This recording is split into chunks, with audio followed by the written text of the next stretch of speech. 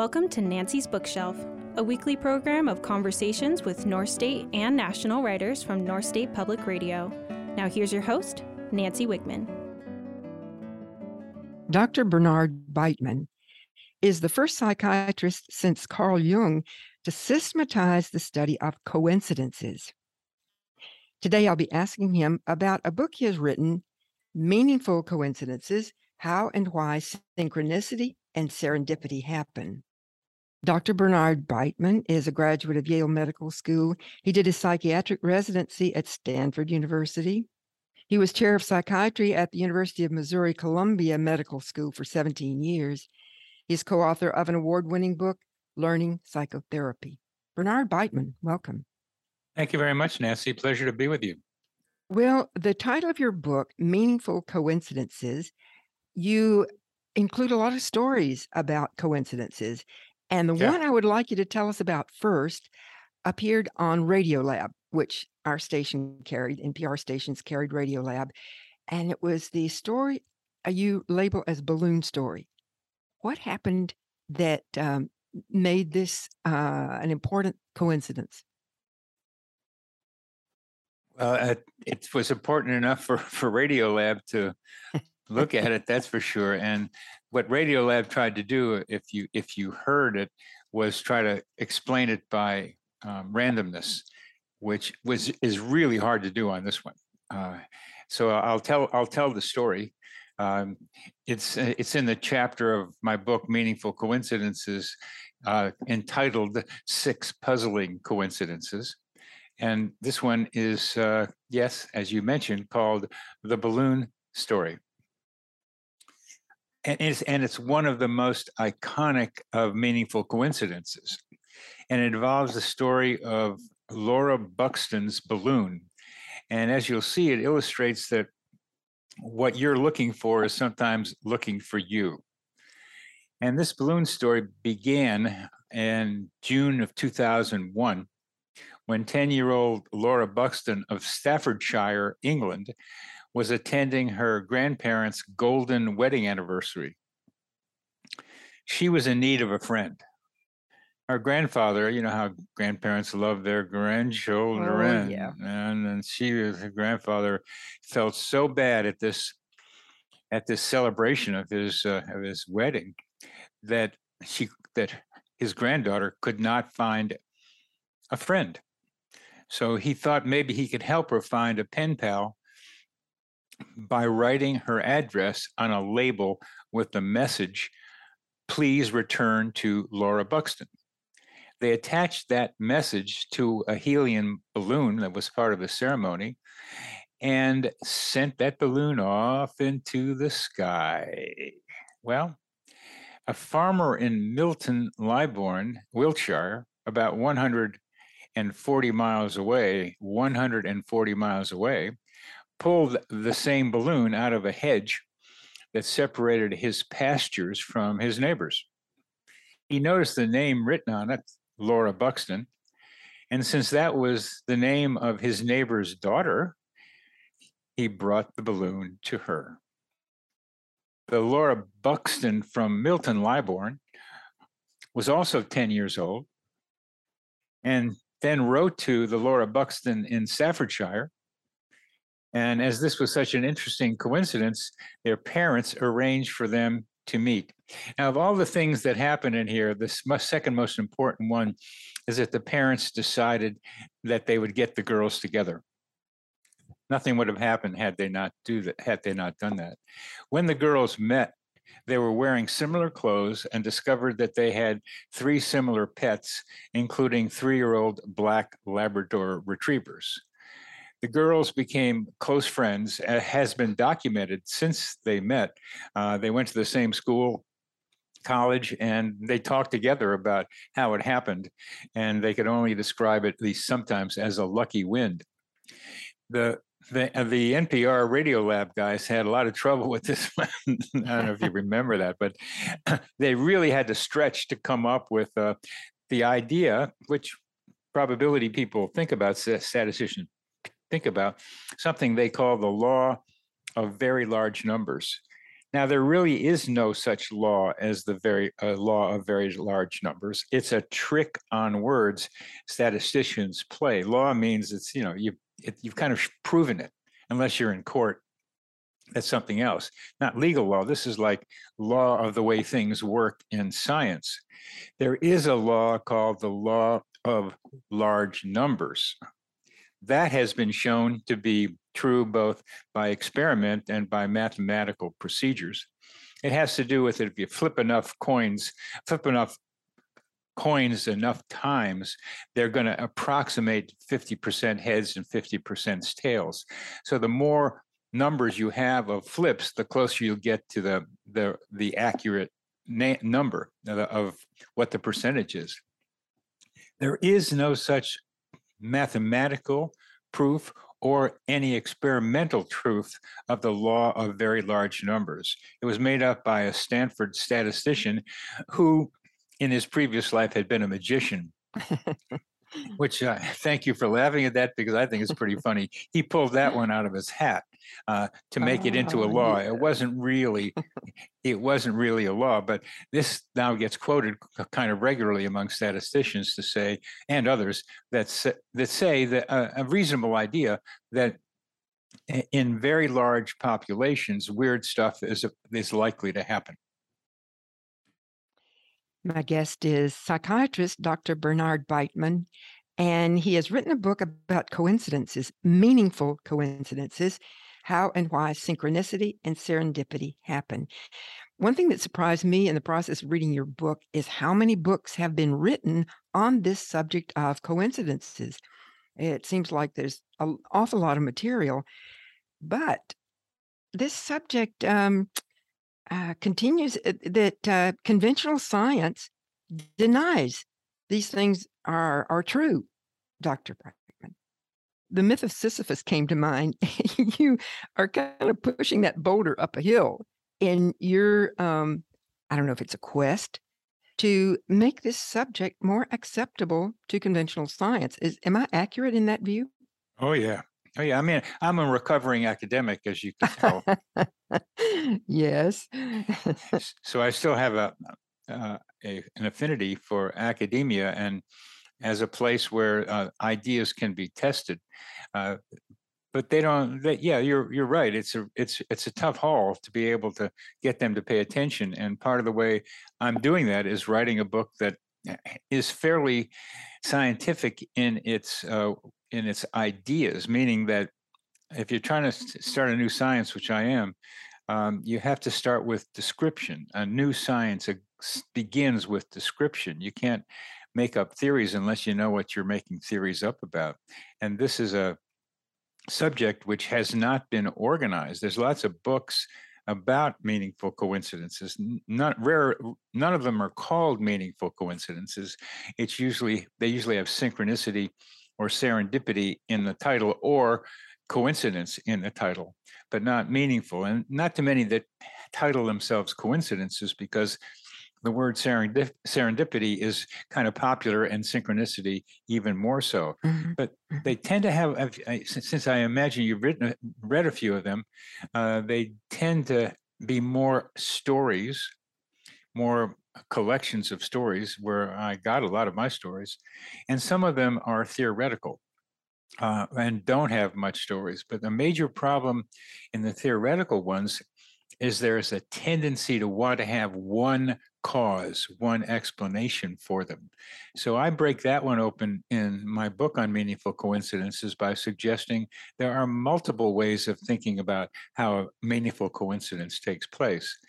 And it may be maybe through help talking with you, and I'm on a lot of other podcasts, where maybe it'll get the attention of someone who will then get the attention of someone who might be interested in doing more research with it. Well, I want to mention a label that has been used for quite a while, and that's the Greek letter psi. Yes. And even though we don't really know how it works, can you explain to listeners, if they're not familiar with this psi as a label for what we're talking about, what is psi? That's a sigh. Yes. I play with words, and they are puns are coincidences, especially words that sound the same that have different meanings to them. And when I make that's the sound of a sigh, it's really about something that you can't see, but you can hear. And that's very true. Well, I'm going to relay this one you just did to my fellow punsters, because I know several people that we enjoy puns. So that's a good one. Okay, excuse me for interrupting. I got a bunch of them, so I'm glad you appreciate them. I'm forewarned. You're forewarned. Now that you've started me thinking, well, who knows what we'll run into, because we might run into another one. Okay. The really good puns are ones where they feed off of each other, where one says something about the other. And in this breathing a sigh, you don't see it, you have to hear it. You can see somebody making a facial expression, but the sigh is really a sound, and it's a quiet sound. And that's true of the PSI kind of sigh, where you get a feeling of knowing something without knowing how you know it, not in the very rational way. It's called anomalous knowing or anomalous information in people who study it scientifically. So you know something somehow without going through the usual sensory channels of vision and hearing and touch and taste and smell. You know it some other way, and it's generally under the category of intuition that this information comes in. But intuition is a broad planet that we haven't really explored enough, and there's a lot to it. And one of the things in intuition is this sigh, and sigh includes telepathy, the ability to know the thought of another person without that person saying anything, and usually at a distance. Clairvoyance, the ability to see something happening at a distance, and precognition, that is knowing something is going to happen that hasn't happened yet. Also included sometimes is psychokinesis, the ability to make objects in the world respond to one's own thoughts. Well, now, these things that you've just been mentioning, these capacities that people have are well documented. We have the documents to say, yeah, these things really happen, but they aren't supported by solid lab research. And that's why they get rejected by sincere scientists, I guess is the word. They are supported by laboratory research. There was a paper in the American Psychologist a couple of years ago that reviewed the laboratory research on psi phenomenon. So, yeah, excuse me, I did mean to say that it is supported by solid lab research, but people, like you mentioned, Radiolab, they try to almost make excuses for, no, this can't be. Yes, and my favorite version of that is a paper was submitted to a good journal, and the reviewer said the statistics were well done, the data analysis was well done, the conclusions are correct based on the data analysis, but I reject the results because I don't believe them. And that's what you're up against when you write a book like this. Yes. Trying in an attempt to explain how and why these things happen. Well, you're getting to the title of my book, aren't you? Thank you. Yes, Meaningful Coincidences, How and Why Synchronicity and Serendipity Happen. Go ahead, please. Go. Well, another something that you bring out in your book, we all know that Alexander Graham Bell discovered the telephone, but that's not the whole picture. We don't hear about this other guy who also invented the telephone. So you bring out in your book these simultaneous discoveries and inventions. What are some of these examples of simultaneous discoveries and inventions, Dr. Well, Beitman? you just mentioned one that's a lot of fun, and partly because it took place on Valentine's Day in 1976. So it's kind of like a heart thing. And it was Elisha Gray and along with Alexander Graham Bell's lawyer, both two lawyers filed a patent with a similar diagram on that day, the patent for what was described as an application on the harmonic telegraph, which included its use for transmitting vocal sound. So these two lawyers, for Elisha Gray and one for Alexander Graham Bell, on February 14th in the same office, patent office on the same day. That's quite coincidental. And there's a lot of arguments about, did they cheat from each other, steal from each other? They really couldn't figure it out because it was such an important financial legal thing that eventually somehow, and I don't know the full story, Alexander Graham Bell won, and so we had the Bell Network. We had the Bell Network, and Elisha Gray didn't get anything out of it from what I know. But there are zillions of stories like this, or at least lots of them, and I can tell you a few if you want to hear them. Yeah, I would. And you know what else, too, that often when people are being given credit for some discovery, we're learning more and more that in the background, there was a woman contributing to this discovery, this invention, and she hasn't gotten credit. Well, the best example of that to me is the discovery of penicillin and its use as an antibiotic in World War II.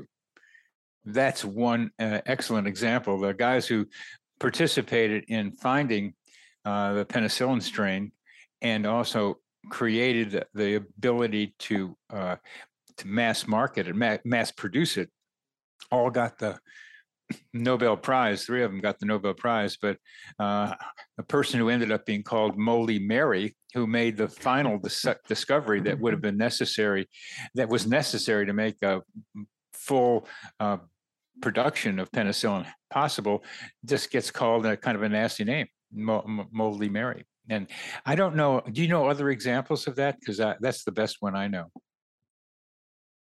Well, there was a movie made about the women in the background. This is not exactly the same thing, who were mathematicians and hidden figures. They were hidden. They were women. They were Black women. And their contribution was ignored. I don't think just right offhand of discoveries and inventions that, well, Marie Curie did get credit. Yes, she did. She did. So she was kind of the exception to what we're talking about.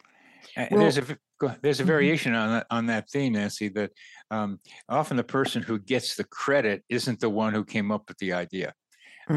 Somebody else came up with it earlier. And that's kind of true with evolution. It was Darwin got the credit. Wallace wrote the same thing around the same time, another simultaneous discovery, but Darwin got the presentation out there, so he got the credit. Yeah, everybody knows his name, but not the other guy. Not the other guy. Yeah. My guest is psychiatrist Dr. Bernard Beitman, and his book is Meaningful Coincidences: How and Why Synchronicity and Serendipity Happen. We'll be back to continue our conversation after a short break. You're listening to Nancy's Bookshelf on North State Public Radio. I'm Nancy Wigman.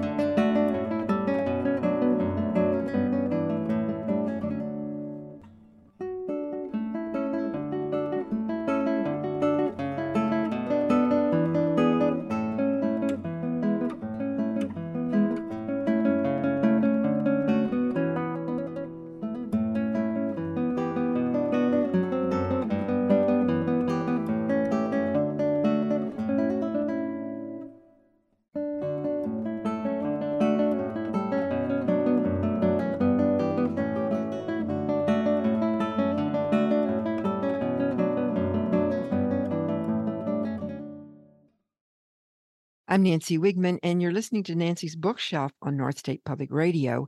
I'm back with my guest, psychiatrist Dr. Bernard Beitman, who has written a book, Meaningful Coincidences. And you say that there are practical uses of coincidences. And I don't think that would occur to people. I can use coincidences? So how can we use coincidences if they occur in our life? How can we use that? Well, that's a major thrust of my book. is how you can use them, because they're practical. Throughout history, human beings have used coincidences as a way to figure out how reality works. A great many scientific discoveries have been a result of what might be called happy accidents, where people just find something that they weren't looking for, or find something what they were looking for, but in a way they didn't expect. And that was true of the discovery of penicillin, where Alexander Hamilton, I'll get to Alexander, too many Alexanders for this person's mind. This was a researcher in London in 1921, and was able to notice that on a petri dish that he had some bacteria growing, that when he had some nasal drippings from that accidentally fell on this growing bacteria in the petri dish, there created a halo of inhibition, which was a way of saying that the bacteria were killed by the nasal drippings. So there's something in the nasal drippings that killed the bacteria. But how do you harvest enough of this lysozyme from people's noses to be able to be an antibiotic? He didn't have the ability to do that.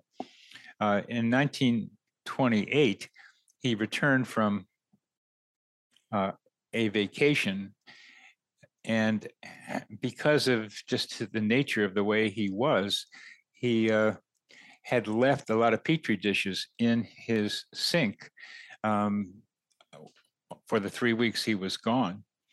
And when he came back to look at what was in his sink, he noticed that same halo of inhibition in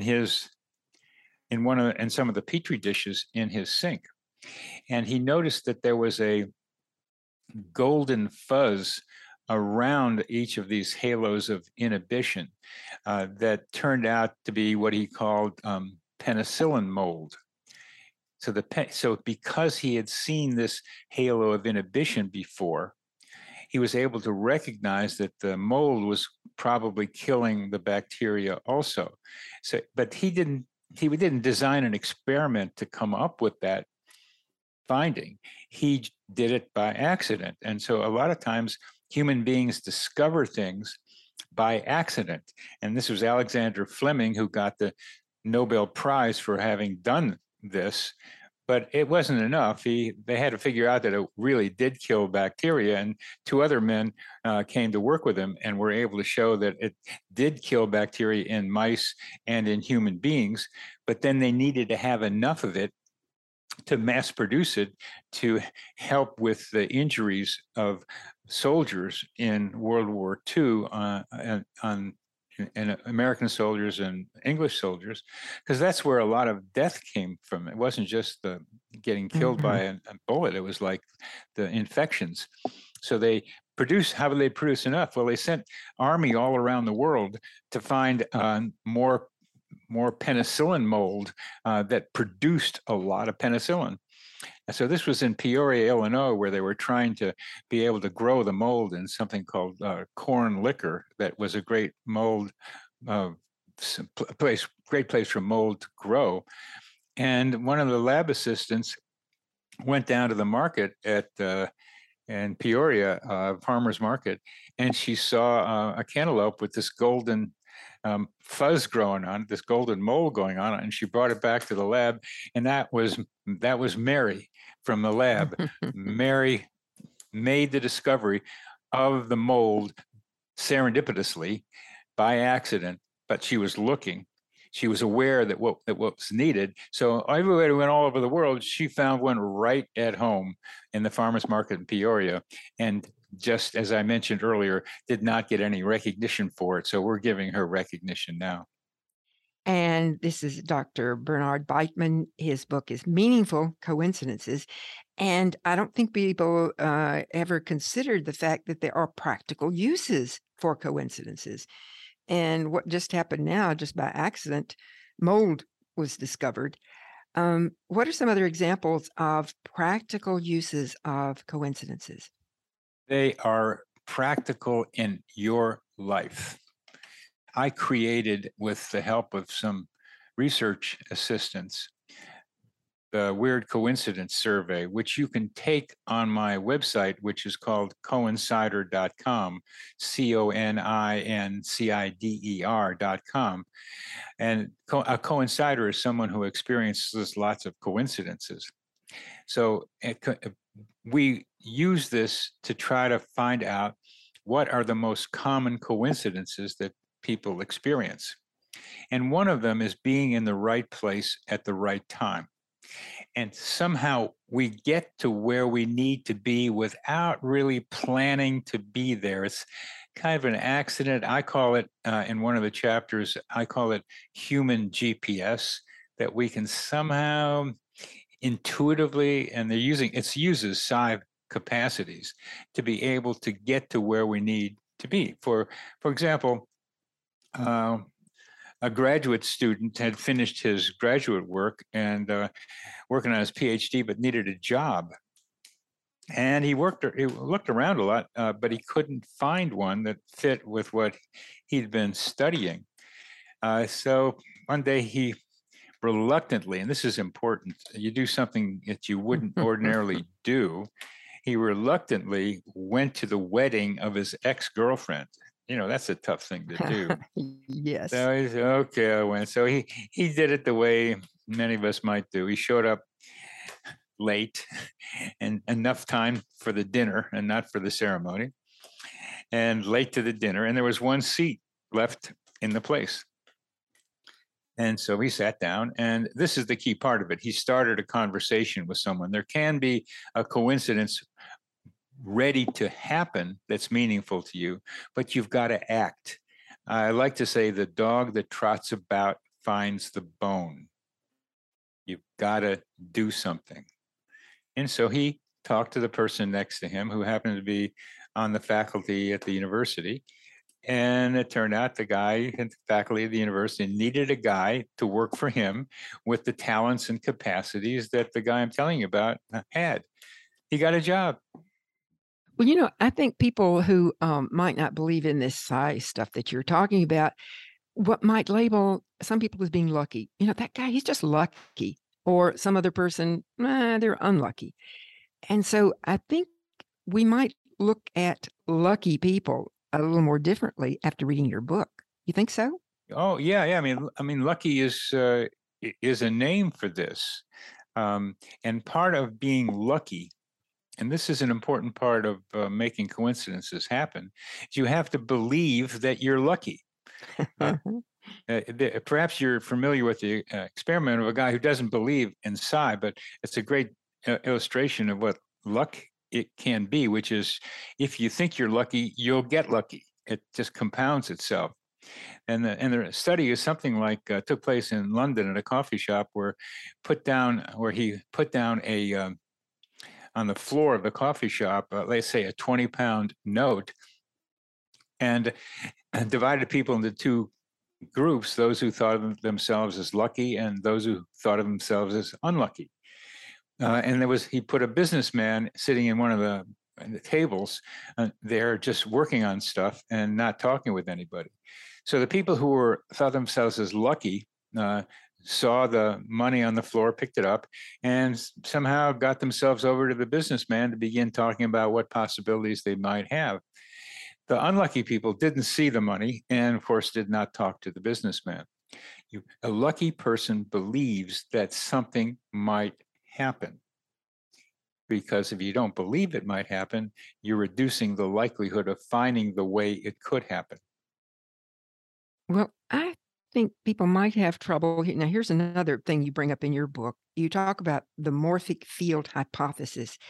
And I don't know that people ever made these connections that you make in your book about people who share a strong morphic field. So what is a morphic field? Well, thanks for reading the book. I mean, that doesn't happen all the time. And what I listed in that section was some of the many explanations for things like telepathy, which Rupert Sheldrake, who invented the idea of morphic fields, suggests can happen. I don't try to tell people how it works until I know what their belief systems are. Are they open to thinking about the way reality works beyond randomness, as well as beyond God, where God makes it happen? Are there some other ways to think about explanations? And I have in there also chaos and complexity models for how things might work, as well as my own concept of the psychosphere, our mental atmosphere. So I'm not trying to say that Rupert's got the right idea. I think his morphic fields are subsets of the psychosphere, but these are the ways I think about them. But what I have to start with where anybody who's thinking about this believes. If you believe in it's random or God, then those two possibilities eliminate your own responsibility for creating a coincidence, because a coincidence once explained is no longer a coincidence. Well, as an example, three of my favorite musicians, I guess you'd say jazz musicians, they play off each other, and they are such a joy to listen to. And I think you know a jazz musician who is, I guess the term, intuitive. Of course. His name's John Dirth, and I coincidentally ran into him the other day having dinner with some other people. I was glad to see him. I mean, he loves to say to people when there's a coincidence happens to him, oh, that's Bernie. And some people do that because I alert people to the possibility of coincidences. Jazz music is both structured and unstructured. But the unstructured part of it is that you feed off of each other's, not just what a note you just heard, but with notes they are about to play. You can anticipate what the other person is going to do and then put your thing in, knowing somehow, intuitively we'll call it, that you're going to fit in with what that other person has is doing in the next moment. I do that at dance. And it's so much fun. I do a kind of it's kind of a dance improv, same idea, where you just dance how you feel with the music, and many times. Oh yeah, yeah. Those are the dancers I like to watch. I like to watch those dancers who are feeling the music. You got it. In sync with the music. Yeah. That's what happens with me. I become the music almost. Yeah, and I can anticipate. It's kind of fun and surprising just how the beat might change. But then I get mad when I'm wrong about it, because I get it, and then I try to fill in the space, which is also part of the fun of it. It's like do something a little different when it's something happened that I didn't expect to have happen. But being in and that's still part of being with the music. When it doesn't happen, you're still with it not happening with the way you think. And people do that in conversation. They do that in groups that are close to each other, particularly friends. They without knowing it, they begin to pick up where the other person's going and can respond to that as it's happening. Well, sometimes people, here's another group where the morphic field is applicable. A lot of times people talk about a team having chemistry. This team is successful. They've got team chemistry. And I think you would say they share a strong morphic field. I wouldn't. I mean, please don't confuse me with Rupert Sheldrake. You might. Oh, no. You might want to get him on your show, because he is determined to be able to explain a lot of phenomena with morphic resonance, and he's got a point. It's really there's something about once a new pattern gets established, the species from which that pattern has emerged begin to learn that pattern more easily as time goes on. It's as if nature has a memory. People who resonate with each other is something that's so important to me and my relationships with other people, and it particularly happens on the dance floor. And I'm tuning into to energy fields in the present, energy fields in the present, where somehow another person and I vibrate, resonate on on frequencies or harmonies that are compatible. It might not be the same frequency, but it's a harmonic variation on it, so that it feels so good to dance with you. It feels so good to hug with you. And it happens every time because each of us has an energy field signature, I call it, that is kind of like a fingerprint that is like fits with other people in a beautiful way. A good friend of mine and I were sitting in the car, and she put her hand over where my energy field might be, and then next to hers, and she said, "It's the same thing. It's the same energy that we have together." It was the same, not a different harmonic, and it's it continues to happen when we're together. After a break, I'll be back with Dr. Beitman to continue our conversation about synchronicity and serendipity, meaningful coincidences. You're listening to Nancy's Bookshelf on North State Public Radio. I'm Nancy Wiegman.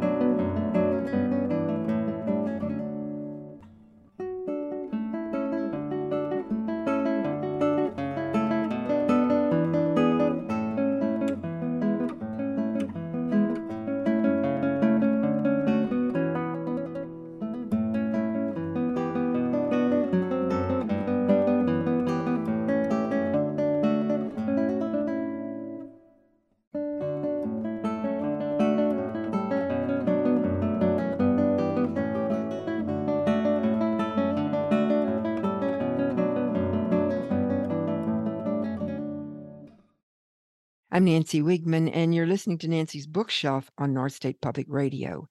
I'm back with a psychiatrist who has written a book about coincidences. Well, you mentioned in your book that this information can be transmitted, but you also, something that I hadn't thought about, that group members remain bonded even after they separate. Yes. There's that connection. Yes. What do you think about that? Well, I hadn't thought about it, but I can see how that would work. Yeah, that's a morphic field idea. That's from Rupert Sheldrake's work, that you get those football players that played together, or these jazz musicians that played together. There's still somehow a connection between them, but how is that connection manifested? Sometimes it's manifested through telepathic recognition. For example, one of the most common coincidences people report on the Weird Coincidence Survey is thinking of someone and having that person contact them. And it's often person phone rings. Yeah, phone rings, yeah, text message. And the fun ones are ones that you haven't heard from that person for 5 years. And it's not your mother calling at 3 o'clock every day. It's you know who it is. And there are in between ones. Yeah, it's those that happen more commonly with people who have been bonded. Speaking of bonding, I became a fan of Rupert Sheldrake when I read about his studies of dogs who know when their owners are coming home. Yes.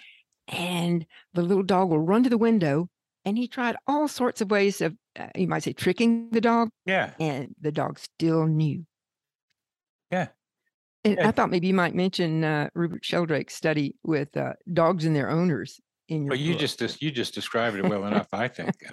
There are other things with dogs and their owners that are very real. Person I was interviewed with the other day was talking about how his dog anticipates what he's going to do. So his dog can be in the room sitting there waiting for what he's going to do in that room. And he does it pretty regularly. They can't talk. They just do bark, bark, bark, or snivel or something. And do nonverbals. We can talk, but they can communicate with us and they can observe us, just like kids observe adults much more than adults ever think they do, and see what they're going to do. The kids can't say the words, but they're picking up the information. I saw that with my 3-year-old granddaughter when I visited her a couple of weeks ago, when I was singing to her with the grandmother from the other side of the family, and we were singing Somewhere Over the Rainbow to her, alternating lines of the song. I'd sing 2 lines and Jane would sing 2 lines. And so we were playing off of each other, but I could see Rosie sitting on the couch, observing us and taking it all in, never being able to describe it in words, but putting the image of it in her mind. And I think that's what dogs can do. They can pick up a lot more than what they can ever articulate. So when you talk about families sharing a morphic field, that would include canine members of families as well as human members of a family. And plants. Yes. There's a whole book, The Secret Life of Plants. Mm-hmm. You make the point this is a slightly different subject, that we tell other people what we need to hear. And what might be an example of that, Bernie? Well, it really happens in psychotherapy pretty obviously. I'm a therapist, and one of the ways of being, one of the benefits of being a therapist is it's an only way to be in therapy without having to be the patient. And one of the ways that happens is the patients want to help us too, so we can help them better.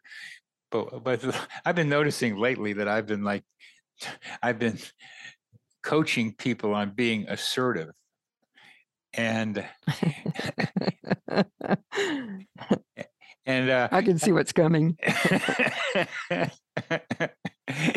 And I had to talk to my therapist about an incident with somebody at an Airbnb who criticized me for small reasons. And my response was kind of tepid, we'll say, or timid. And she says, well, you didn't stand up for yourself, did you? And I tell people to read books on assertiveness and stuff like that. So I am, and then I needed to be more assertive with somebody who was interviewing me yesterday. And then I was more assertive directly today with somebody I was interviewing on my podcast, who was being a little too dominant for what we were talking about. And I'll say quite dominant. So I confronted him about it. It wasn't easy. So I'm teaching my patients how to be assertive and learning how to be assertive myself. Well, speaking of therapy, you make the point that synchronicity can aid therapy. Yeah. How is that so? Yeah. And we have some data to indicate that. And I have a Psychology Today blog that summarizes that. The magazine, I might mention, Psychology Today is the name of a magazine. Mm-hmm. And this is a blog that's online. And not the magazine itself. And you can get to it by Connecting with Coincidence in your web browser. And you'll also come up with my podcast, also called Connecting with Coincidence. And in there is a summary of research in synchronicity and psychotherapy. And the title of it is Synchronicity. Research shows that synchronicity can aid psychotherapy, can help psychotherapy. It is probably the in the top 10 of popular posts, which really surprised me. I have about a million views of my posts there, and this one got 46,000. That was a pretty popular post, so people are interested in the data that suggests synchronicity can aid in psychotherapy. And I suppose you'll want to hear an example or two of that. How did I guess? That was You're telepathic. Yeah, or I'm learning you a little bit. Clairvoyant. Yeah, we got to go to the regular reasons before we go to those. That's part of what I try to be able to tell people to do, is look for the conventional explanations first, then go to maybe the more unconventional explanations. I had a patient who was suicidal when I first met her. She's about 22, and she lived in a spirit world because it was nicer than regular reality. And she wanted to join the spirit world. So she made a suicide attempt in her old bedroom of her parents' house and got blood all over the place. And they had to like get rid of the rug and all kinds of things they had to do. Put her in the hospital, and this is right after I started with her, so I wasn't too happy with that. What did I do? What could I have done? But she survived, and then she came back to therapy, and she says, well, I survived. I guess I got to do something about living here. Well, we worked for quite a while. I mean, we really liked each other, and I really liked her. She was a very special soul, really, and very, very special. And one day, because we like to play with each other a little bit too in therapy, because I like to make therapy fun for both of us, because it should be, as fun and learning go together. So I purchased these glasses with kind of very sparkly blue frames. They're really kind of, I really liked them. It's kind of rock and roll kind of blue. And I sat at my desk with my back to her, with the glasses on my desk, and I put the glasses on and turned around to surprise her with my blue glasses. And for the first time in all the sessions we had, she was wearing glasses too. So I said, what's with you wearing glasses? And this is the key phrase. She just said, I felt the urge to do it. And that's telepathy and precognition. We were connected enough for her to have intuitively picked up that I was doing something with glasses, so she was going to do it too. My guest is psychiatrist Dr. Bernard Beitman, and he has written a book, Meaningful Coincidences: How and Why Synchronicity and Serendipity Happen.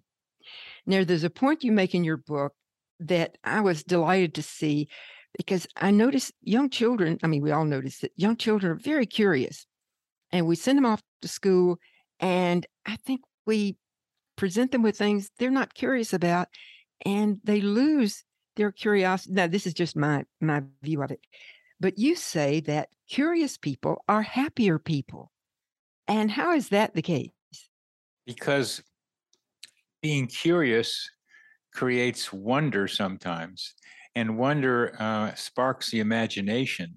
And to be able to be curious and wonder and imagine expands one's sense of self, instead of the restricted view that school often tries to put people into. So you're happier because you're expressing who you are more easily. Well, I find that people who have a curiosity are interesting people because they have a wide variety of interests. If they come across something they're not very familiar with, they explore it. And I appreciate their curiosity because it enlivens my curiosity. Yes. And as you have read in my book, one of the practical uses of meaningful coincidences is to exercise the mind. The mind needs exercising just as the body does. And if you don't exercise your mind, you're going to lose some of the capacity. And the mind and brain are kind of like a muscle in that way. And coincidences make me curious, and they make people who are interested in them curious. They ask the two fundamental questions of a meaningful coincidence. There are two meanings to a meaningful coincidence. One is, what does it mean for me, for my future, for what's going on with me now? They are not commands, but they are guideposts about what to be able to do. And the other meaning of meaning is, how can I explain it? Because these explanations help us understand how reality works. Well, one thing that you encourage people to do is to write about these coincidences. And I think they might not see patterns if they say, oh, well, that happened, or I dreamed that, or this happened. But if they write them down or tell them, I think they learn more from the experience, if I want to put it that way. So as a parting suggestion, do you think listeners would benefit from writing their coincidence stories? Yeah. Yeah. I mean, you just set me up on that one, and Yeah, you sorry agreed with about it, that. and I'm with you on that one. The idea is expressed in this little poem. Row, row, row your boat gently down the stream.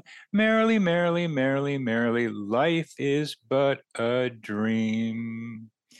People keep dream diaries to see the patterns in their dreams. Coincidences are very much like dreams. You easily forget them, and so you can see patterns in them when you write them down. Even if you even if you've just had one, you may forget it, just like a dream when you wake up. You have to write it down to be able to do that. And that's why I suggest you do that. I'm working on a next book, which is the story of my life in coincidences. And I've seen patterns just by writing my life history as told through coincidences. And that's my personal experience, but plenty of other people find patterns that they wouldn't otherwise see, just as they might if they write down dreams, if they write down their meaningful coincidences.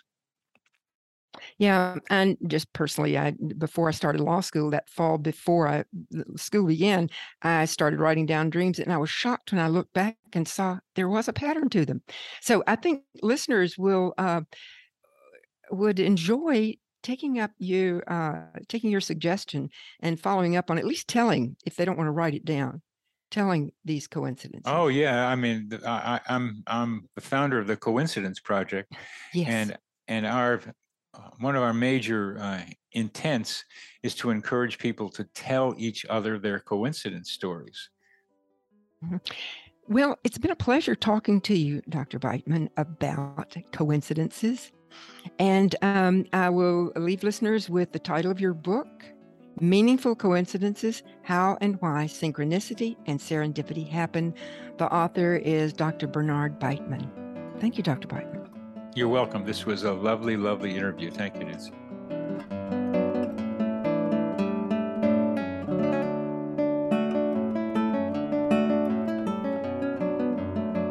You've been listening to Nancy's Bookshelf, a production of North State Public Radio. You can find this and other episodes of Nancy's Bookshelf on our website, mynspr.org.